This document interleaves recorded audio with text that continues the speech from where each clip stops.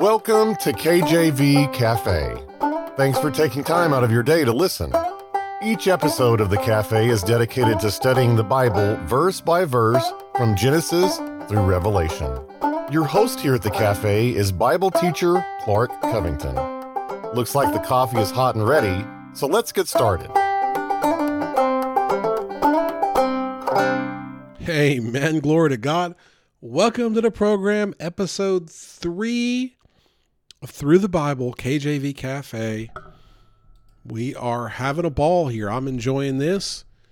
I was a little bit nervous when, I've been praying about it and talking to my wife about it, going through the whole Bible. I said, man, that could be, that's a daunting task. And I started kind of breaking it down a little bit, book by book, thinking about how many episodes per book.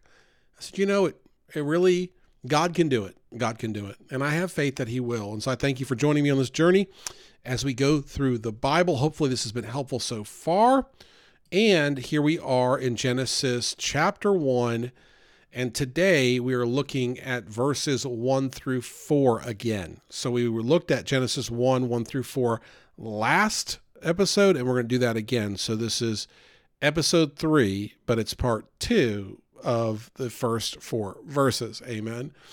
And here we have the straight up God telling us he created everything. In the beginning, God created the heaven and the earth. That's verse 1 of Genesis 1.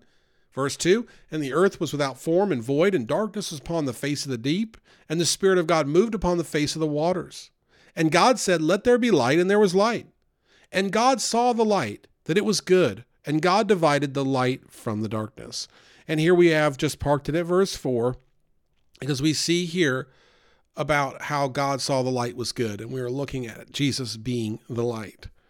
And we see here that it's important just to focus a little bit more on some of these verses about Jesus being the light. And we wrapped up for time's sake on John 8:12 with Jesus himself. And I'm going to go to John 8 here on my computer so I can just look at it a little bit broadly. This is verse 1, Jesus went unto the Mount of Olives, and early in the morning he came again into the temple, and all the people came unto him, and he sat down and taught them. Okay, so think of this time, right? He's in the temple, he's teaching the people, presumably them being Jews, right?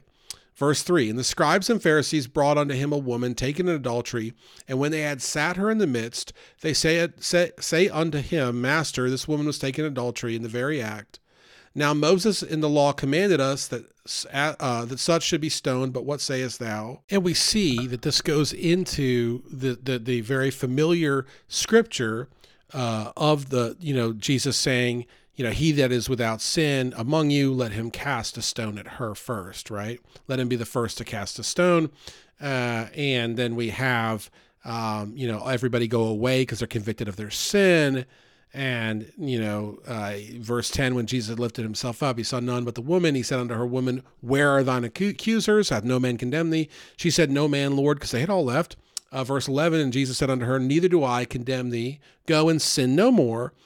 Then Jesus spake again unto them. This would be the broader group, right? I am the light of the world. He that followeth me shall not walk in darkness, but shall have the light of life. And so we see the context of John chapter 8 and kind of going through verses 1 through 12, kind of skipping a few, but getting the context, the general crux of it is you have Jesus speaking to the Israelites, letting them know who he is and helping them to understand who he is, because God's sovereign. He allowed this event to occur where this woman caught in the act of adultery, a grave sin punishable by death, is forgiven as God, through Jesus Christ, reminds everybody there, her accusers in particular, that all have sinned and fallen short of the glory of God, and that he is the light. And so we see this example there, and we see it throughout Scripture, that he is the light, that Jesus Christ is the light.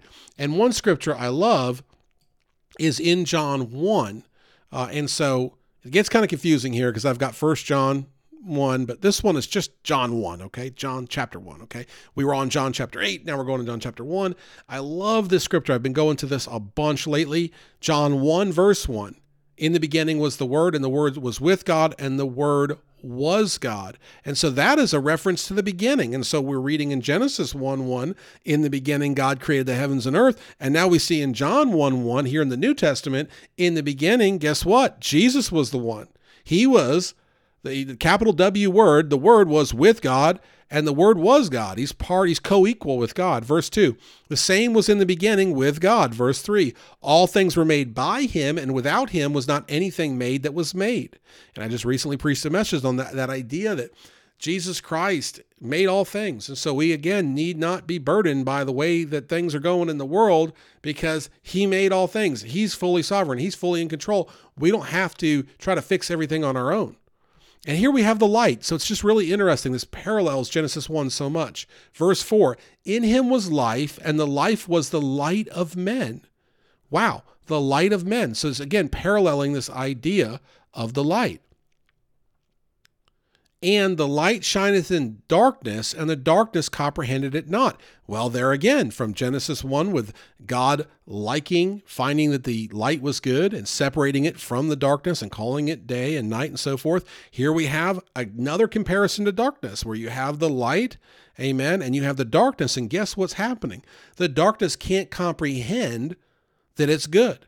Is that not natural, sinful man? They cannot comprehend who God is. They cannot comprehend holiness and righteousness because they are burdened or in bondage to a sin debt that they can't pay themselves, a sin curse that is on them until they accept Christ as Savior. And this is what we see here today. It was true then, and it's true now, that people in the darkness, they can't understand the light. They have no clue. They convict themselves with their actions and their words. They show that they're lost, but they have no idea what they're doing because they're completely blind, and that they don't know that they're blind, as Jesus points out. We're going to get to more of this as we come back from the break in just a minute. You're listening to KJV Cafe. We encourage you to look us up on your favorite podcast app and subscribe to our channel on YouTube. Now let's get back to some more in-depth Bible study. Oh, he sounds so serious at the end. In-depth Bible study. Okay. Sorry. We're still working the production kinks out here a little bit. You know, my wife tells me that, the introduction's too loud or too soft, so we're still working on it, but you bear with us, okay? We're a professional outfit over here. No, I'll call us semi-professional. We're not professional. We're semi-professional, doing our best. Back to Jesus being the light, okay? He is the light. Verse 5 of John 1, and the light shineth in darkness, the darkness comprehended it not. Verse 6, there was a man sent from God whose name was John. Now watch this, verse 7, the same came for a witness, to bear witness of the light, that all men through him might believe. Verse 8, he was not that light, but was sent to bear witness of that light. Verse 9, that was the true light, which lighteth every man that cometh into the world. He was in the world, and the world was made by him, and the world knew him not. He came unto his own, and his own received him not. Such beautiful scripture there that sums up the world we live in. And that word light is hit over and over again. It's mentioned over and over again in John 1 to help us understand that God is the light. The light is significant of who God is. What does light do? It illuminates. It helps to person find their path and find their way. Amen. It helps us to show what's really going on. If you walk around in a really dark room, look, in my house, if you walk around in a dark room, you're going to trip over a bunch of toys because kids' toys are everywhere. Even though they've got storage areas, you get the idea. But anywhere, you walk outside at night, you're liable to trip and fall. God is light, and spiritually, as we turn to him, amen, because he made all things, he's able to reveal the truth to us. And so as people living in a world that God created, a fallen, broken world, that the devil is the prince of the power of the air, okay, living in this world, wouldn't we want to know how not to trip and fall? Wouldn't we want to know about that light? Wouldn't we want to have that light illuminate for us? Wouldn't we want to have a witness like John the Baptist to help us understand who that light is? Jesus calls John the Baptist the greatest human to ever live. Amen. That's a heap of praise right there. And John the Baptist was bold in preaching Jesus as the Savior, and he was bold in holiness. That's how he got killed, because he told the king it wasn't right what he was doing. And guess what? He got killed for that. So he was holy and he was bold in his holiness. He was bold in his preaching of Jesus. He was bold in pointing to the light. He also clearly said he wasn't the light because they were looking for a prophet. And he was saying, no, it's not me. I'm pointing to the light. Amen. And so we have such a great reference here to the light, and we have others in Scripture. Now we're going to go to 1 John. So we were just in John chapter 1. Now we're in 1 John 1, and we're going to look at 1 through 7. That which was from the beginning, which we have heard, which we have seen with our eyes, which we have looked upon, and our hands have handled the word of life. That capital W word again. So this is Jesus. And in verse 1 of 1 John 1, I know a lot of ones there, mentions that Jesus was from the beginning. Verse 2, for the life was manifested, and we have seen it and bear witness. Oh, we've seen it. Amen. We've seen it. And show unto you that eternal life, which was with the Father and was manifested unto us, that which we have seen and heard, declare we unto you, that ye also may have fellowship with us. And truly our fellowship is with the Father and with his Son, Jesus Christ. And these things write we unto you, that your joy may be full. This then is the message which we have heard of him and declare unto you, that God is light, and in him is no darkness at all.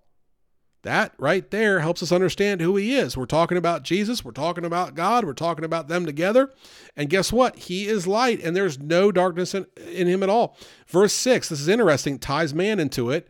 If we say that we have fellowship with him and walk in darkness, we lie and do not the truth. Think about that. If we say we have fellowship with him and walk in darkness, how many people today are walking in darkness and saying they're Christian? We lie and do not the truth. Guess who we're lying to? We're lying to ourselves. Verse 7, but if we walk in the light as he is in the light, there's that word light, we have fellowship one with another, and the blood of Jesus Christ, his Son, cleanseth us from all sin. So we are to walk in the light. That's going to give us fellowship with the brethren, and that blood of Christ cleanses us from all sin.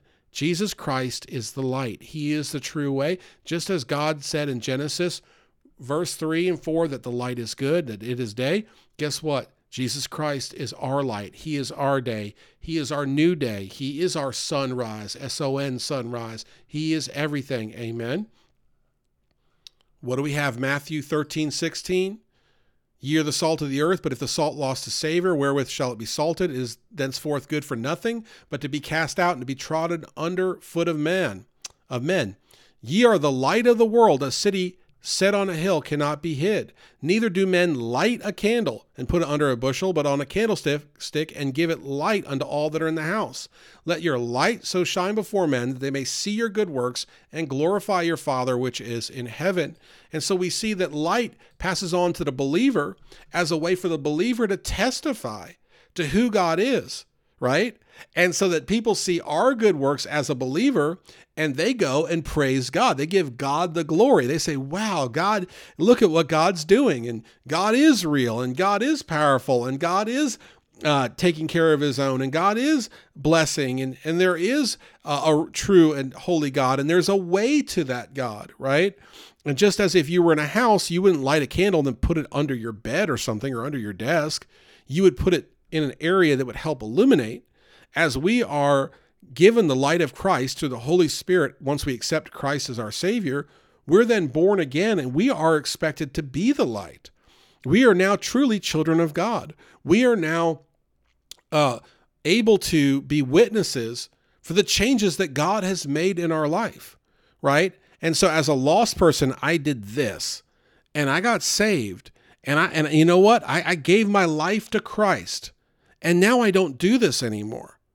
Well, that is the light. The light is revealed its sin, and God doesn't want it, and I don't want to do something that God doesn't want me to do, and I feel better not doing it now, and I want to live for God. And guess what? God has made me better, and he has helped me, and I'm sharing that with you as a way to illuminate who he is, so that you will give him praise and go to him day after day for all your needs, and most importantly, for salvation.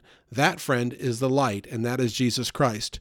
Join us next time as we get to the first chapter of Genesis, verse 5. Thank you so much for joining us. Take care. God bless, and amen. Thanks for spending time with us today at the cafe. We would love to hear from you. You can email Brother Clark directly at clark@enduringpromise.org. See you again tomorrow. Same time, same place.